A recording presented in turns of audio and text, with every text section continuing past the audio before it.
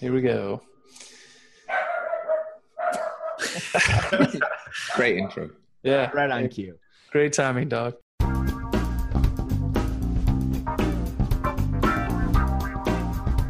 This is the Meteor Club Podcast, a weekly roundtable discussion about all things Meteor. Welcome to the Meteor Club Podcast. I am your host, Josh Owens. My co-host, Ben Strahan, could not make it this week. He's quitting a job and going to work for Paul now, so apparently they're celebrating with lunch and alcohol and all that kind of stuff at his old job. And so this week we've got three special guests. I'm going to go clockwise from the way that I see them. Sam, welcome to the show. Why don't you tell people who you are and what you do?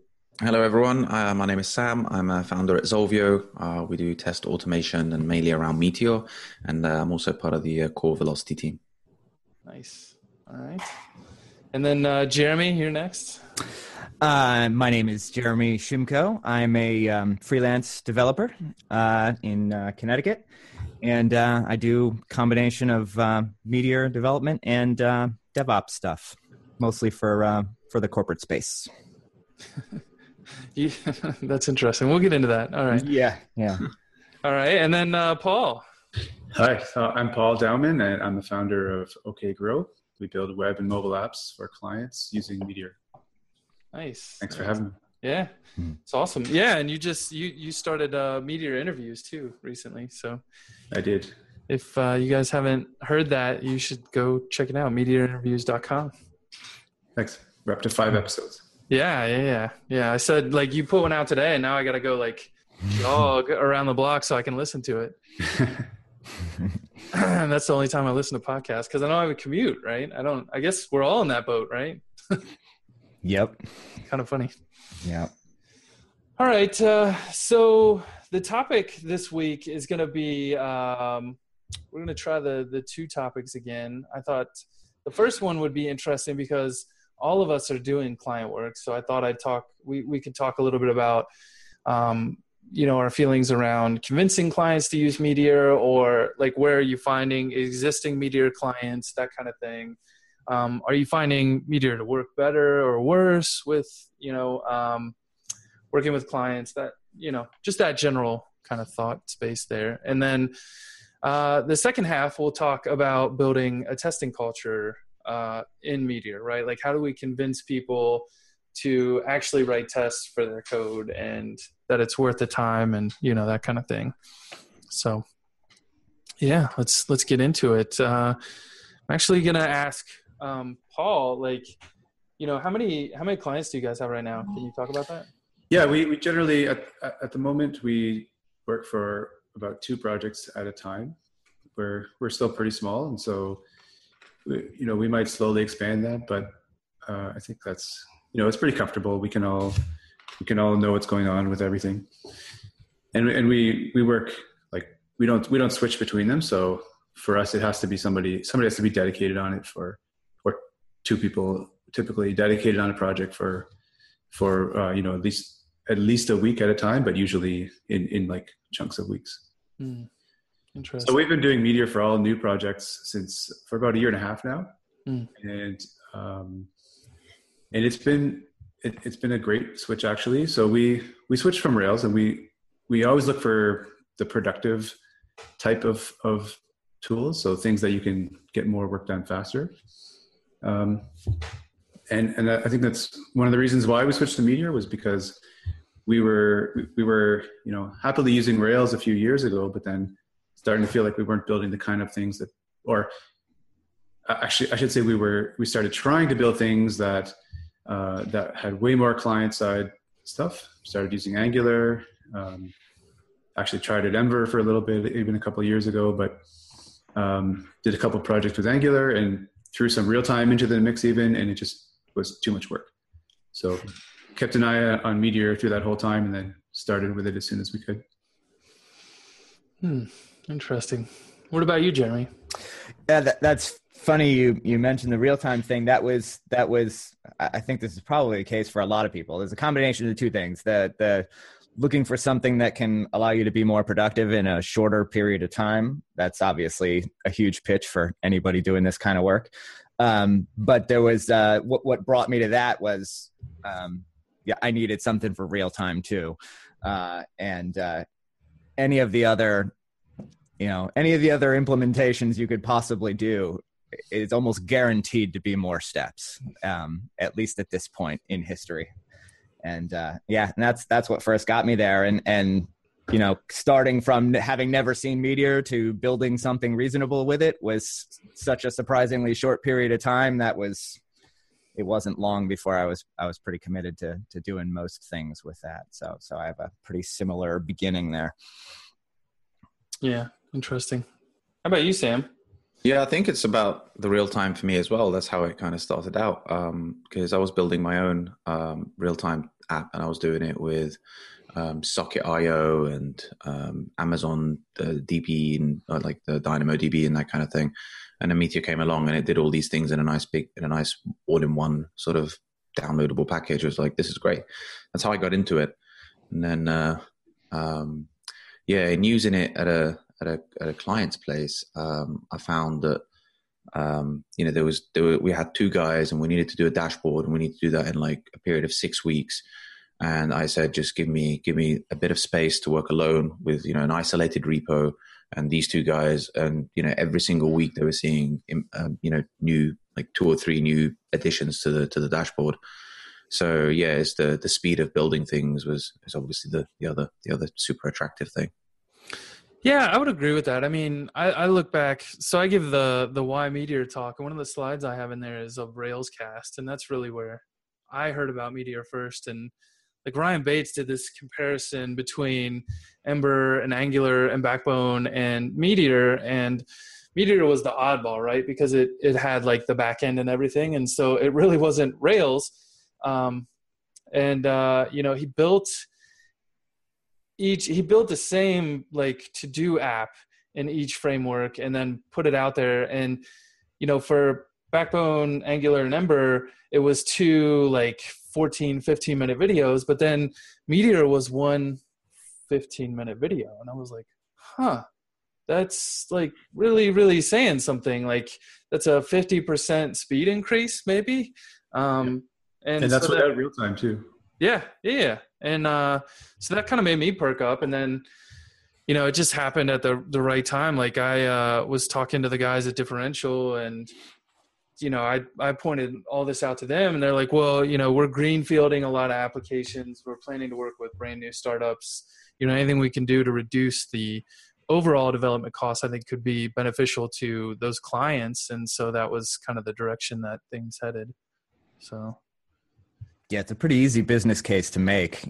You can do cooler stuff in significantly less time. It's even if there were headaches to deal with, it's still pretty attractive. And there were to be fair, there were some headaches to deal with about a year ago. But there were things changing fast enough that you couldn't guarantee that your app was going to work in 2 or 3 months. But that's kind of a history thing at this point, but yeah, even so, it was still a pretty easy sell for me, even with those things considered. Yeah. What about, what do you guys think? Like, how are you finding it to sell clients on Meteor? Like, do they come to you and say, I have an idea, I want to build it? Or, are they coming to you saying like, we want you to build this in Meteor? Or like what, I guess over history, like over time, what are you seeing there and what are you seeing now? For us, we have really 2 different types of clients, and it never used to be that people came to us looking for Meteor. Now, in the last 6 months, they do. So that's that's a different thing. But for clients looking just to build a product, we don't sell them on Meteor. And even when we first got started on it, we don't try to convince them that Meteor is the right thing. We look at the project and we say, would it be the right thing? And if it wouldn't be, then we probably don't want to do the project, and we'll tell them that and try to recommend somebody that could do it for them. But the other type of work that we do get is people who are specifically looking for us to do Meteor consulting type work now. So help out somehow with a project that already exists. And occasionally people, we're I think starting to get the founders or people that are going to launch a product that have heard that Meteor might be a good choice for them. And so they reach out to us about that. I'm seeing it a lot more active in like newcomers, like, startups and people who are, connected to the modern world, maybe. But like, with seeing it in the enterprise, for example, there's a lot of fear of, implementing something new and something that's so young. And so, like they'll say, oh yeah, we can use Meteor in this tiny little project over here that doesn't cost very much and is very low risk. But, for the other projects that cost us a lot of money to get a feature out, we don't want to put something there that's going to increase the speed because, it's the risk factor. And, I guess it's not without reason that, people can be. Yeah. Oh, he muted. Looks like you muted yourself there. Yeah. Did you hit some hockey? I have no idea. I didn't hear anything. So I don't know where did I get to? I'll just start from where I was. So yeah, I'm finding in the enterprise there's a lot of fear around installing Meteor in the mix, and I think that fear is reasonable if it's if it's to replace the entire system. But I think one way that you can get the Meteor into the mix in larger organizations is by replacing one part of their site at a time and showing them that you can add features much quicker to that part of the site. So for example, you might have a map or one vertical within the site. And then you could say, we'll do some A/B testing within there. If you come in with a solid plan and you say, this is how we're going to make you deliver features faster, then that's a great selling point for any CTO or anyone who's in the decision-making seat. That's my experience anyway. This is something that happened when I was working with Audi. Yeah, so I find, to me, like a lot of the pushback I get is more around like, will it scale? And I don't know, like chances are, I know I said this in a previous episode, like chances are it's not going to matter, right? If you're a startup just getting started, someone is already there. They're already there scaling at a level that's going to take you a while to hit, and they're going to be even beyond you, right? And so even if their product dies off in a year, they've probably blazed a trail far, far in front of you. And you'll be at a point, like when you hit that point where they either grew even bigger or died off, like you're going to be able to, break apart your Meteor app in a smart way and start scaling the pieces that matter. Yeah, I agree with you about scaling, Josh, for sure. And you've said this a lot, but like the biggest risk in software is that you're building the wrong thing. Mm-hmm. So make sure you're just have the right tools and processes that you can just iterate more quickly till you get to the right thing. Yeah. I feel like a lot of this is really just perception problems, right? Like they chose Mongo, and Mongo has this like, Rafflecopter web scale funniness attached to it where people think it can't handle growing or whatever. And that's just not the case anymore. Like they've been building better and smarter things over there with, 3.0 looks highly, highly attractive. And, I don't know. Like, how do we fix that? I think somebody needs to just create a reasonable app. And by reasonable app, I mean something that's bona fide, not a to-do list, like something that's actually like that does something, and then do some serious performance tests on it, show some like Kadira reports, show some like CPUs and all that sort of jazz, and show that this is how many we can handle. And this is the kind of this is the scientific test we did. And if you can show something that can just scale as you throw more instances at it, then I think that's proof enough. Yeah. It's just no one's done that yet because it takes time. Right? Yeah. It takes time and effort. It's a large piece. And making the implementation of that something that's repeatable and accessible to people who aren't IT geniuses is not a trivial task. Yeah. It's the advice out there on scaling Meteor is sparse to begin with, but even the good stuff that's out there is not very approachable for people that are new to a lot of those topics, and it can be a lot easier than it is. But yeah, I think there's some work to do to make that I don't know if standardizing is the right thing, but right word to use, but something that's a widely accepted best practice, Is that the pushback you guys generally get from clients or potential clients, like when they're talking about Meteor, or is it other things? Honestly, no, not for me. No, usually they're not really worrying about scaling, and that also may be because I don't tend to throw Meteor into a new conversation like right away. Like somebody doesn't come to me and say, "Oh, I want to build this thing," and I say, "Awesome, we're going to use Meteor," and they say, "Whoa, what's that? Is it going to scale?" No, I make sure like our first conversations are just about what do you want to build, and we don't really even talk technology right away. And if we are, then it's because they probably came to us looking for something specifically about Meteor. Yeah, that's interesting because I know at Differential, like even at some point, Meteor does come into the conversation, and it was always like I spent a weekend just writing a page talking about like why Meteor, like why it makes sense for your business and that kind of thing. And I mean, it was always an apprehension, right? So like I remember Fantasy Hub coming in and saying like, well, we're hesitant about Meteor because of these reasons. And some of them were around scaling and some of them were around like hiring people, because I think going to a dev shop, like it's not a long-term idea to like hire them forever, right? Yeah. Yeah. And we do mention it. It's just not something, we just don't really focus on it. Yeah. And you're right. People do sometimes ask about it. And I would say the more common question would be around maintenance afterwards. So like what can I find people to work on that? Yeah, I was going to say the same thing. That seems to be pretty common. I've had a lot of people, a lot of the work I get is specifically because somebody referred me, because not everybody knows a long list of Meteor developers. And one of the biggest issues I run into is exactly that is, okay, so I'm done now. Who in your company is actually going to do, maintain what I just, because people don't want to be tied to a vendor or at least feel like they are, even if that's not necessarily the reality.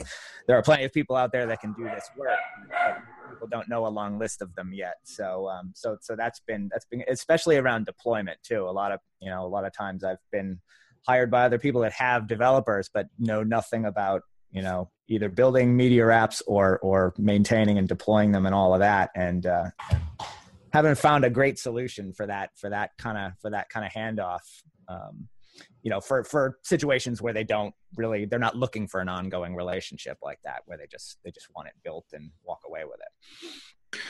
Yeah. Another question I hear actually is about SEO, and, it's a single page app, and there's not a lot of education around like, packages like Spiderable and caching, and there's not a lot of material actually out there on that. So, somebody who's in marketing or somebody who's done an app, and they've got to make sure that Google's up, up in the ranks and the page speed and all that. And, and, I think that was a reservation, at least for me, when I was trying to sell it to a previous startup that I worked at, and then also at an advertising agency. And, those are the questions I was hearing. How do we do SEO? How does it work with, like, because this is the single page app thing. Now Google has been doing a lot of work with actually doing like rendering pages on their side now with Phantom.js or whatever they're doing to render it. So that's getting better, but I feel like SEO in a way is holding back the web anyway, right? And that's a broken web thing rather than a Meteor problem. But then how does Meteor fit into that? I think is one of the questions that I do hear as well. Yeah, I mean, and I think it's an important question, right? Because I look at all the traffic I get to my blog, and over the last month, 50%, 51% of my traffic came in through Google. And so that's not tiny. And, I hear people say interesting things like, oh, you should be on Snapchat because that's where, all the people are going to be shifting, or, advertise on Facebook or be on Twitter. But honestly, like, as hard as I work at getting people through those channels, like, Google's still it, right? Like, my web content that I write is still king, and that's where my top traffic source is and where my conversions come from. And I think that's an important thing for anyone that's building a web app. So it is a fair question, I guess. Yeah, right. And honestly, I think a lot more work could be done in that area. Like the standard Spiderable package is rubbish. So, I mean, it works at least, right? But it's like, okay, this is going to change in some point in the future. And I know how busy the MDG are. And then there's a bunch of other packages on there. Like someone's come along and said, okay, well, this is broken. We'll do a cached version of it. And then something goes wrong with that package. And then there's no clear tutorial on how to create like a CDN on top of Spiderable, because you are penalized heavily for slow page loads by Google. Yeah. So, yeah. Yeah, that's interesting, because someone released a Spiderable 2, I think they called it, something along those lines, and they ripped out Phantom and put Zombie in its place, and that was kind of interesting. But I'm not sure that really solves the main problem, which is that things are not pre-rendered and cached before the bot hits it.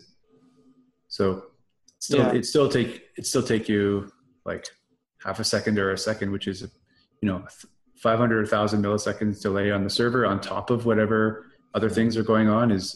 That's a problem for SEO. Yeah, it'd be great if the response was done before that amount of time, never mind having to wait that amount of time. Yeah. Right. Yeah. So, I mean, it probably wouldn't be hard. I mean, okay, so you could use something like prerender.io, which I think is probably the best solution. But it also wouldn't be hard to write a package, maybe using Redis, maybe just using Mongo to on a regular schedule to refresh certain pages or all the pages, or, define some rules about how that works. Spiderable cron. Yeah. Like pre-fetching Spiderable. Yeah. So because it doesn't have to be fresh up to the minute or the hour, like even something from the same day. Of course, that gets harder the more pages you have. So if you've got a lot of content on your site, then that becomes harder to do. But maybe you just have something that's regularly crawling the app is regularly crawling itself and putting that through Phantom.js or whatever. Yeah. Did you say you're going to have that ready for us for next week? It's a good idea. Well, it's been said on a podcast, so now someone's going to make it true. Yeah, it's true now. I hope so. Yeah. Well, you could run something like that, as a microservice, I suppose. I mean, it starts to complicate it a little bit more, but you could run that from another spot and communicate via DDP, I guess. That could be interesting too, like hook into Iron Router, and you could see everyone's routes and pull them. And yeah. By next week. Very interesting. Yeah. So I want to get back to something we were saying before. We were talking a little bit about like handing off a project, right? And for me, I don't know, maybe I'm a bad freelance developer or bad at like being a project manager. I don't know, but I've never had a clean exit on a client project. It's always hard to figure out when it's going to end and when you're going to be done. And I think software is like a living, breathing thing. So no matter what, like even when you're done, stuff's going to still happen, like Jeremy said. And so how do you, I guess I'm curious to hear, like, how do you guys handle that stuff? Make sure you don't run out of money. But I think that's a problem that's not unique to Meteor. Yeah. Like anywhere you go and you have a handover, like the handover is just a pain no matter how you look at it. And, the best times it works is when you are sort of in-sourced with another team and, you're working with them, and like there's the handover is easier because it's more of I'll continue this as opposed to handover. But you're never going to be able to hand over something. How many times have you been in a workplace and then at the end it's your last day and they're like, okay, great. And they save all the like handover into the last 3 days in which you got to sit down and do a Vulcan mind meld with someone, right? And it's just not going to happen, right? It doesn't work. So I think the way to handle it is to make sure that from the start you've got somebody that's walking with you the entire path. Because I do think it's a lot more about, like, to get a good handover where you can maintain something properly, you have to have owned it at some point for some time. And I think that's the way to do it. Have I done it? Only when I was insourcing with someone. Yeah, that's kind of it's most of the time they don't have they don't have Meteor familiar people within the walls, and that tends to be why I was involved in the first place. Or they just don't have developers at all. But yeah, I usually end up with some kind of flexible, I'm available as needed kind of thing for the stuff that isn't, it isn't necessarily ongoing work, but it's just not practical to have somebody be a stand-in replacement for me. It's that seems to be my most common outcome there is just an on-call version of for double your normal rate. yeah. Well, it depends on if the server's down, but yeah, no, it's, and that, I mean, I guess that kind of works. That's they're not paying for somebody that they're not using, and and I'm getting paid for my time. So it's not necessarily a terrible way to go. And it keeps them from having to worry about, the learning overhead. And it has somebody. It involves a certain amount of trust. They have to personally trust you, but that's kind of the truth about working with anybody, really. So that works.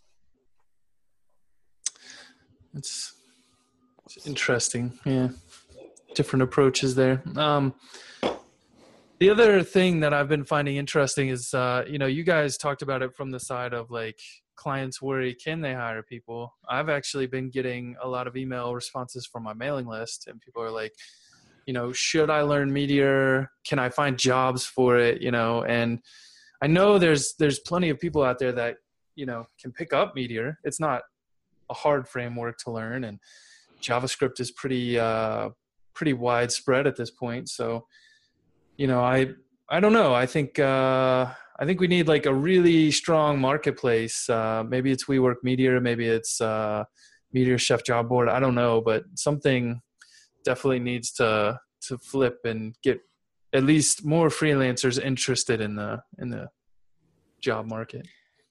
Well, at the very least, you can't possibly go wrong getting proficient at JavaScript. There are just, even if Meteor doesn't pan out for you, you're not going to be at a total loss learning JavaScript properly. So that's that kind of at least answers that part when people ask that. That's not a waste of time for sure. Yeah. Also, to anybody who's wondering that, I think that. So I've over the last year, I've kept an eye on various sources of job postings and things, just out of curiosity to see just to kind of get an idea for myself of how the Meteor community is doing.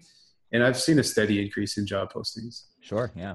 That would not surprise me, because honestly, like I'm seeing anywhere between 25 and 35% growth month over month on Crater traffic, which I think is another measurement of that. So. Yep.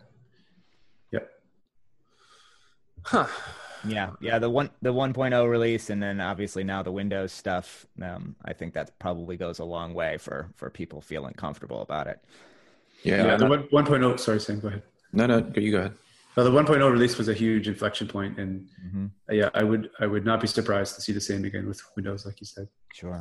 Yeah, and with the sequel to Meteor being SQL, with that coming up, I think that's what's going to give people a lot more kind of this. Even though I may not end up using the SQL aspect of it, or even it might be just like a stepping stone to get to the point where I need, to the good reactive setup, it still would make a lot of people feel better. I think. Absolutely. Yeah. All right.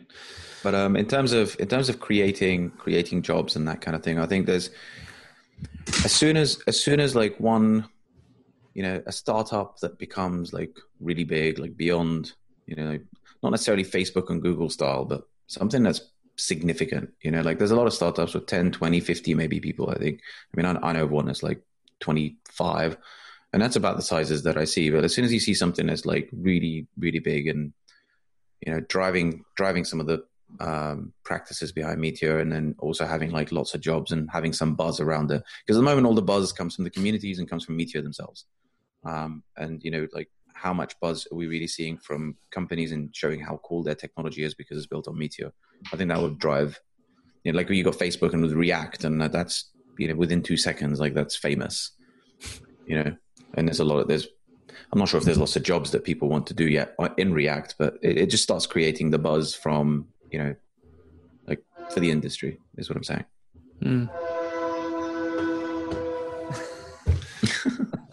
Wanted to make sure I heard him. Give me an extra honk there.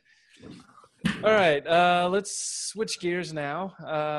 Let's start talking about testing, why people should test, and how we convince them they should test. I'm going to start with Sam. Why? Because you wrote a book. Yeah. So how do you make a testing culture? I think for me, it was when one person asked a question on, they wanted to work on the Markdown blog and on Zolvio. And guy came in and goes, I really like this package. I want to get involved. Where are the tests? And he says, I come from a Rails background where everything's in testing, and I'm realizing that actually in the Meteor world, it's not, and it was like, that's very true. In the Java world, there is a big testing culture. I mean, it's kind of half. In Rails, it was really high because you had this solution, that came with the package. It was like the way to develop, right? I mean, better than me. So it was just like whether people agreed with that solution or not, it was a lot of RSpec, right? That was deeply integrated. I wouldn't say it was deeply integrated, okay. But I think it was widely adopted is maybe right. a better way to say it. Yeah, and I think it was lucky as well because RSpec came at a time when tests were very unreadable, and then it came over and did like all this very highly readable stuff. And interestingly, it later became Cucumber. So I think in a framework where you can, it's not just about the programming. I think the culture is about like agility, like the agile movement of writing things with tests and then a framework that matches it. That's the thing that creates a testing culture. It's the combination of the way the ecosystem builds apps as well as the tools available. So the methodology, by the way. So Agile was big, and now, I mean, I've got my finger on BDD. Personally, I've got a huge interest in behavior-driven development. And in fact, my whole startup is about behavior-driven development. And so if I was to say how we can maybe start bringing Meteor into the mix is by showing how packages can be driven through BDD more from like the thought leader's point of view. And then that would perhaps travel down to it becoming more of a culture. Yeah, I agree. It just has to be that's how you do it. And it just has to be generally accepted. And your comment about Rails is very true. It was integrated right in the framework. It was something that if you generate a new Rails app, you've got tests generated. I'd like to see that. I'd like to see that with the Meteor sample apps. I'd like to see that with the docs. Have it all there. This is just the way you do it. Yeah, that's a good point. The sample apps would be a great opportunity to put some good examples in there. So it's interesting. We've been talking to the MDG about that, like the Velocity team, and they're very open to it. The place not to do it is the place that we've been focusing on so far, which is the leaderboard app. And the leaderboard is very special to the Meteor framework because it's the thing that really shows off reactivity, and they've got a lot of tests internally around it. And we've spoken about doing it to the To-Do app to start with, and they'd be quite happy having like a bunch of tests to accompany it, or even for us to add to the command line to say like Meteor -- create, and then you do an example that like with tests or something like that. So they're open to it. It's not there yet. Why have it separate though? I mean, I would argue that every time you do create with an example, then it should just have tests there. Yeah, I think if the MDG should be an option. If the MDG owned Velocity, or if they were responsible for the testing solution, we could probably see that. But now it's more of a like I would argue the exact same thing. It should be that way. Yes. I can't see that happening in the immediate future, but it's something that could happen in the medium term, I think. I have another comment about a testing culture versus not, and I think there's sort of there are a type of apps where, or I'd say there's a size of apps where maybe it's a little bit of extra work, say like a 1 month project, like you can get away without testing. And maybe it's a bit of extra work to do the tests, but then if your 1 month project is successful, then it becomes a 2-month project, and then a 3-month project, and then things start to slow down, and you start to, and in fact, more importantly to you as a developer, it's not that necessarily so much even that the project is slowing down, is that you start to not feel good. Mm-hmm. And so I really don't like that feeling of, oh, that's ugly. I would like to change that. Oh, wait, no, that'll probably break something. Let me just continue on with what I'm doing and pretend that I never saw that, right? I don't like that. I like to feel that I can refactor stuff with confidence.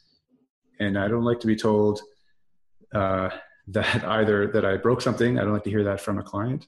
Yeah. And I just don't like the feeling that, so if there are not tests in place, it's really hard to refactor when you should. Yeah. And I would agree. It's a good feeling just to be able to go in and refactor anything you like. Yeah, I would agree with that. I mean, I feel like probably that one of the worst calls you get is right after you deploy something and your client's like, hey, you just broke it. Can you fix it? And you feel like the idiot because you spent all this time writing this code, and it turns out like, oh, you refactored this bit of code over here so you could accomplish what you need to accomplish. But surprise, you broke feature, you wrote 2 weeks ago, and you didn't even think about testing it because, you weren't really touching it in a sense. But it turns out you were.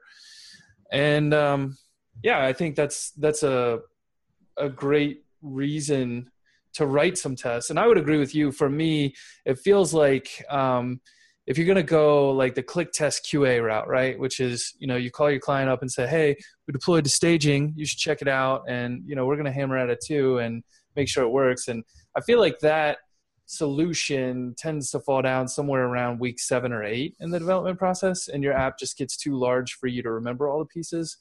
And that would always be the point where I'd start to be like, I wish I had tests here, I would agree with that.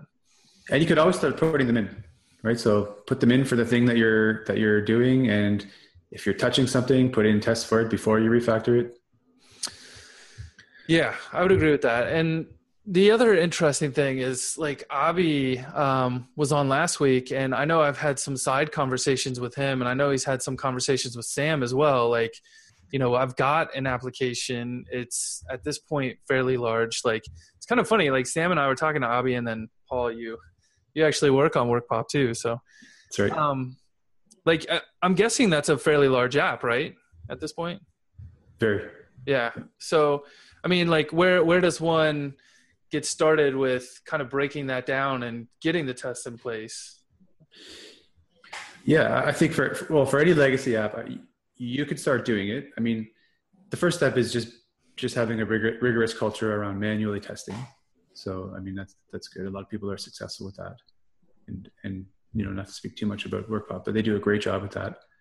But then there's a book that's been written about how to put tests into a legacy app. Not that like a 1-year-old Meteor app is necessarily considered a legacy app at this point, because that's all code that's very fresh in everyone's mind. Mm-hmm. But I think even the oldest Meteor app that's in existence right now, you can still start putting tests into it. Yeah, there's a huge link between the specification of a system and the tests themselves, right? I mean, they are the same thing. They should be the same thing, but in a lot of places they're seen as quite distinct things. So if you look at the whole product development lifecycle, it starts off, somewhere with an idea, and then the idea becomes some specification. It goes through a build process, and then at the end you've got the testing that's tacked on before it goes to production. So the testing is verifying that whatever was done in the build stage was what was specified up front, right? And so the specifications and the testing are intrinsically linked. But the way that manual testing and even automated testing these days, the way that happens is disconnected from the original intent. And if it is connected to the original intent, it's done through communication and through translation of features, which are written, say, in like a use case document or a requirements document, and then that's translated through understanding into tests. And that's if you're lucky, if a place is doing it's got a good testing strategy.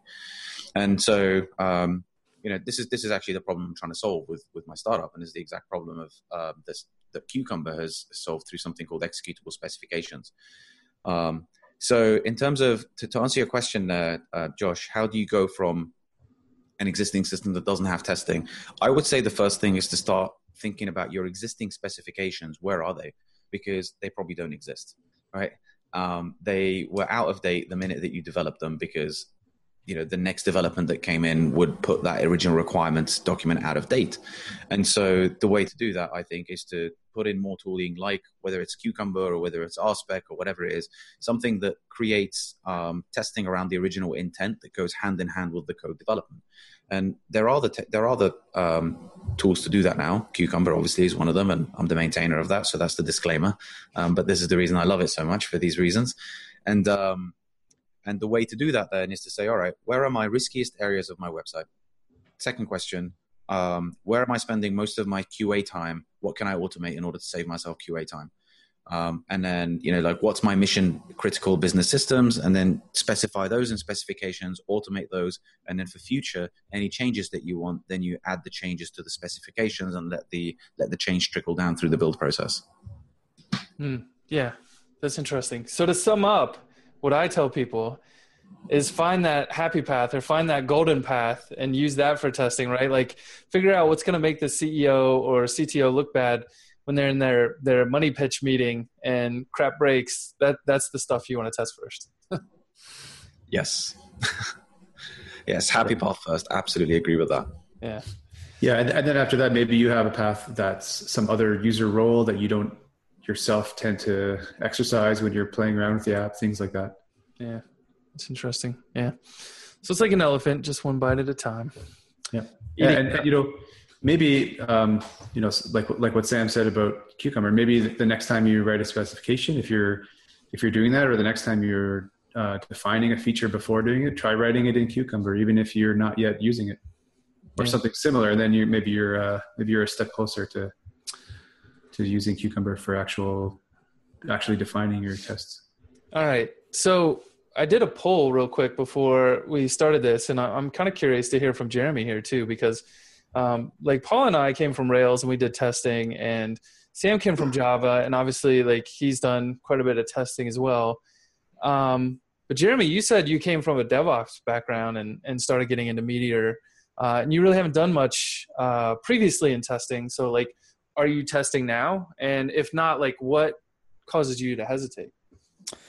So yeah, no, I recently started trying to force myself, because that's really the only way to do it is to just do it. And like, I think that's a great suggestion of, even if you are not necessarily using them right now, just start chipping away at it. Because it only gets harder the further away from the original writing of the code you get. But yeah, I think the biggest hurdle for probably a lot of people that aren't currently doing it is it kind of almost feels like the overhead of having to, learn another language is maybe a good example. It just, which is obviously one of the attractions to Meteor, is you get to play with JavaScript all the time. And I think that's probably one of the most common setbacks for most people, is it feels like, well, I got to spend all this time to get proficient at that. And, that's making me get things done in, a third of the amount, or, 3 times the amount of time. But yeah. So I'm trying to chip away at that now. I'm ridiculously obsessed with automation, which that came from the DevOps background. But so I automate lots of stuff, so it's repeatable. And when it doesn't work, I fix the part that doesn't work and continue to automate that in the future. But that's not really quite the same as testing the app functionality. But it's for the same reasons. It's so that I can count on, like, if this worked before, in all likelihood it will work in the future. Yeah, testing is automating the crappy QA work. Right, exactly. Yeah, and you're right. There's the manual testing approach, which is very much been a part of my history leading up to doing more testing. It's just not it's not efficient. It's not practical, and there's no way you're going to think to test everything. There's always some obscure profile page that you didn't think about, and some kind of horrible bug there that could be really well hidden because of this one deep page you don't go to, or one particular method you don't call. So it's really difficult to do that manually. It's not practical. It's not a good, you could spend that same amount of time teaching yourself testing Yeah. and then not have to lose that time every time in the future. So Yep. it sounds reasonable and practical, but it still doesn't convert a lot of people very fast, but it is the more efficient way to go in the long run. So you're saying testing makes you a 10x programmer, huh? Yes. Yeah, that is exactly it. Yep. Nice. Absolutely. It guarantees you lots of jobs.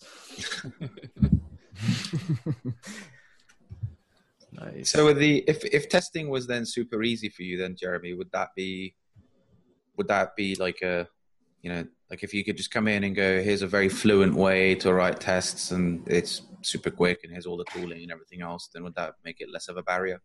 Yes. I think if I felt like I could learn it rather quickly, I mean, I have no problem reading technical books cover to cover to learn something I need to learn, any given topic. And I think a lot of people in this industry tend to learn that way. They have something they need to learn. They get some super specialized book about that, or a couple of them, and really dig in. And they're just at least in the meteor space. Other than your book, there really aren't a ton of resources out there on that. And yeah, if it were something that you can learn an established best practice in a reasonable amount of time, I think it would be a lot more approachable for a lot of people. Yeah, It's interesting.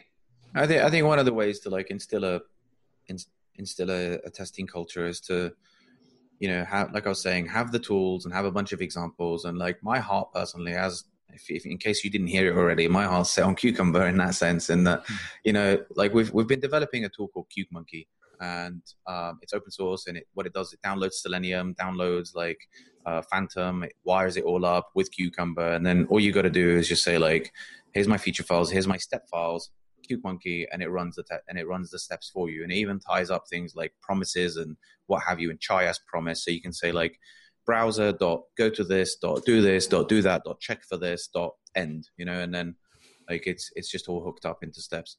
And yeah, I think the more people can see something that's super easy like that, at least to get started, even if it's going to be slow, even if the tests are going to take a while to run on CI or whatever, I think if people can see those sorts of examples, then I feel like that's the Kickstarter for a culture. And then as people go, wait a minute, this is too slow, what do I need to do now? And then that's what creates the culture, is all those questions and all those, sorts of things. But like the starting point has just got to be super easy. I remember in Java world, actually, when I went to unit testing, the first time I ever tried unit testing, I'm like, what the hell is this? Like, what am I doing? How does this work? Like, what is a mock? And like, there's so many different things you got to learn when you're first getting started with like a standard TDD sort of practice. But, anyone can understand like click, observe, check, go to the next page, go do this, and then as you need to learn more, it's like, how do I make this faster? Well, you have to kind of know about mocks. Oh, okay. All right. Well, let me do that. And I think that's the way to drive it. Yeah. I would say, maybe to me, the early success of RSpec was the fact that a lot of the people that did adopt it blogged about it. So maybe to like Jeremy's point about there's not a lot of resources, right? Like I think I've got a blog post. There's another guy that's got a blog post, and Sam's got a book. And then there's like maybe some Google group stuff that might be interesting. And then I'm sure in the Meteor Cookbook, like Abigail has quite a bit of stuff in there as well.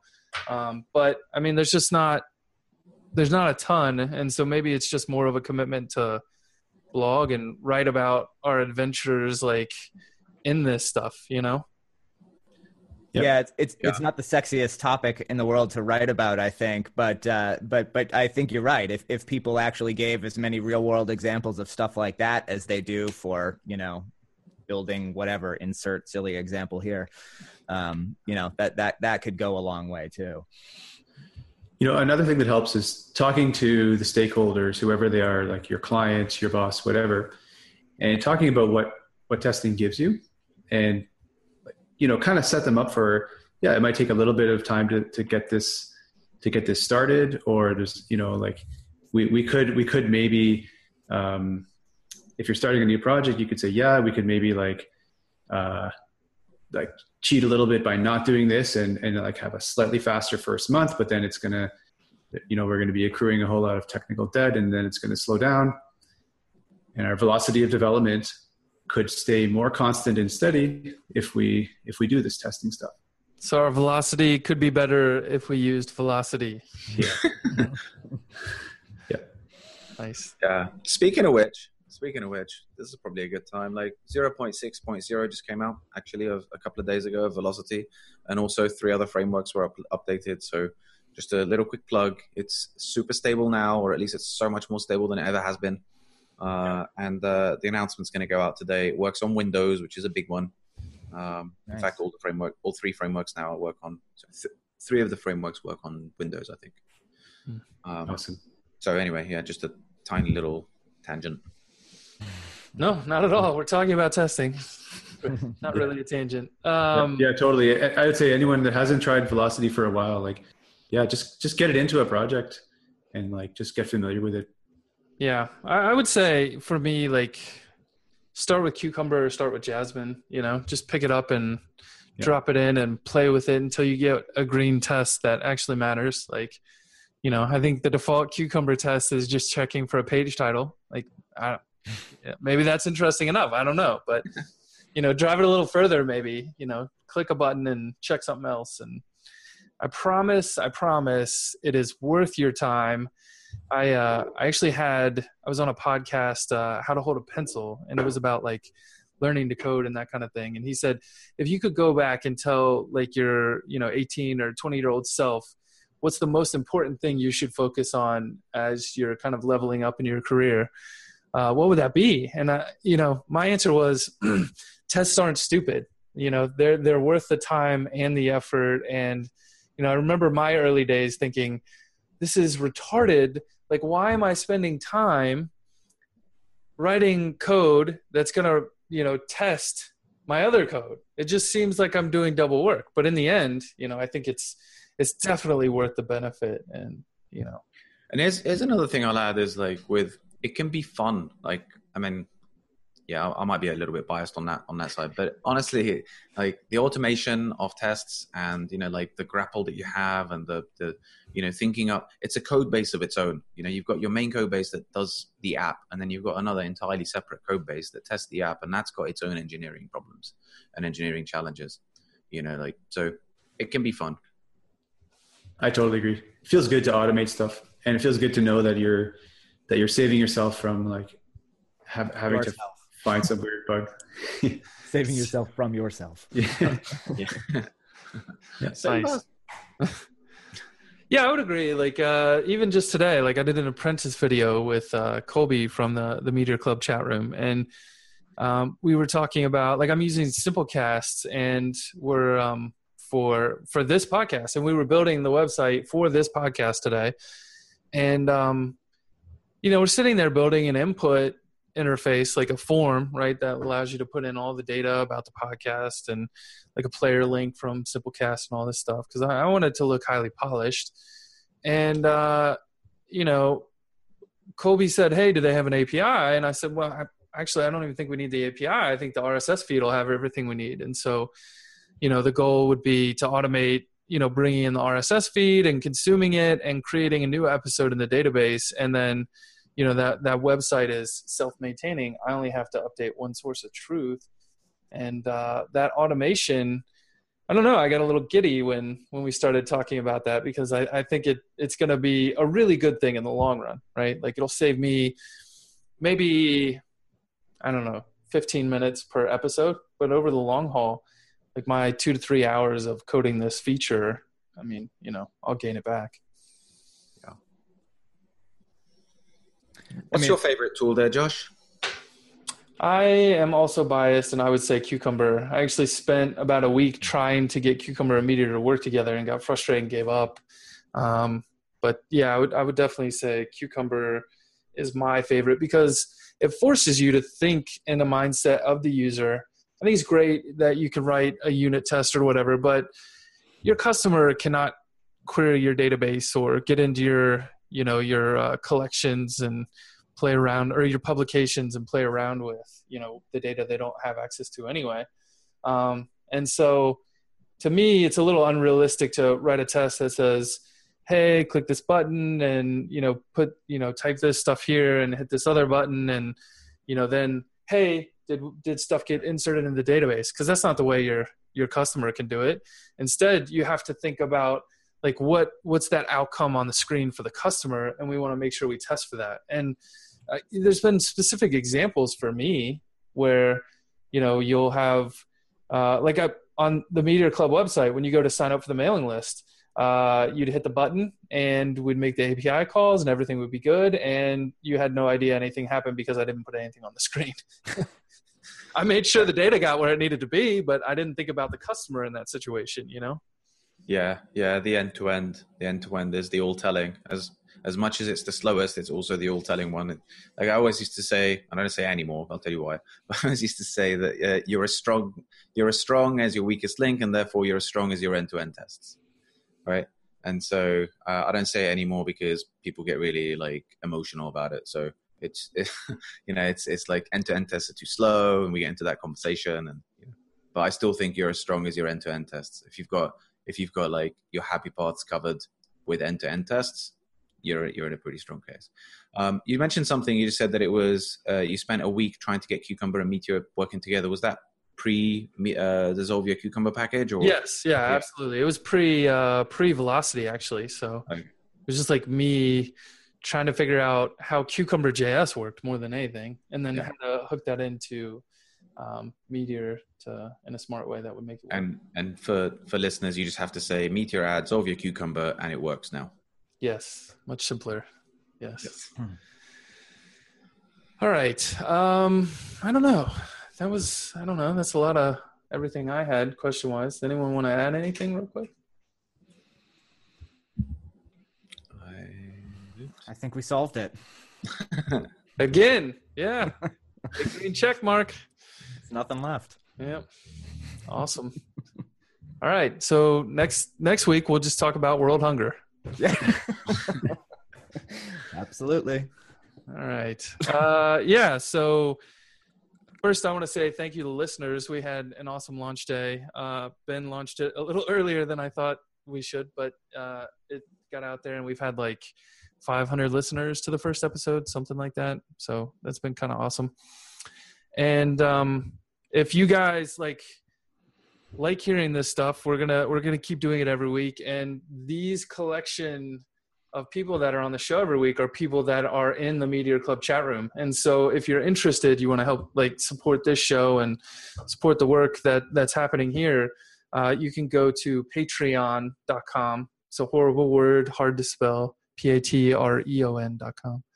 /Meteor Club, and sign up there, and you can get access to the Slack chat room, which is where we have deep, awesome Meteor conversations all the time. Or we talk about farts. I don't know. So anyway, thanks for coming on the show, Paul and Jeremy and Sam. Really appreciate it. Thanks, Josh. Thank you. My pleasure. All right. And we'll talk to everyone next week, all the listeners next week. This podcast has been a Meteor Club production. You can find out more information about Meteor Club at meteorjs.club. It's pretty easy to join the mailing list and stay in the loop. Again, that's meteorjs.club.